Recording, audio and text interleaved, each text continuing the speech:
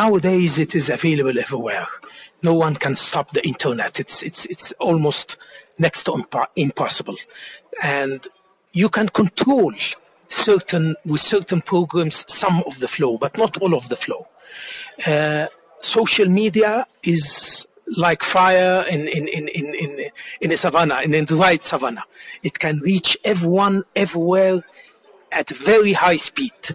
So the problem is not accessibility. The problem is in the content itself. You were talking about any person with a smartphone being a journalist in today's times.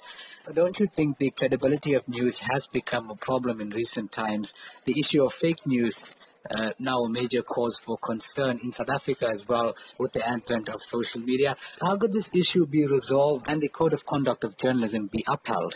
It is a very, very, very dangerous situation that you can't differentiate between the fake and the authenticity of information. You can't differentiate between the real journalist and between who is faking it just to take to attract people for some reason or another.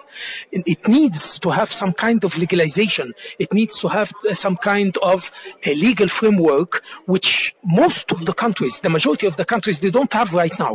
It is a new concept. If I gave the example of Facebook since 2004 to prove that we are speaking about new concepts. So it will take time, but definitely the people will reach something so that you are not be exposed for fake information, for fake knowledge, for fake news. What sort of dangers persist with the irresponsible usage of social media?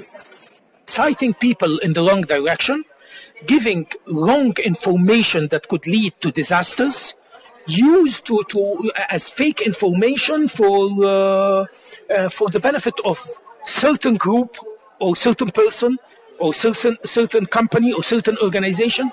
It could have so many dangers.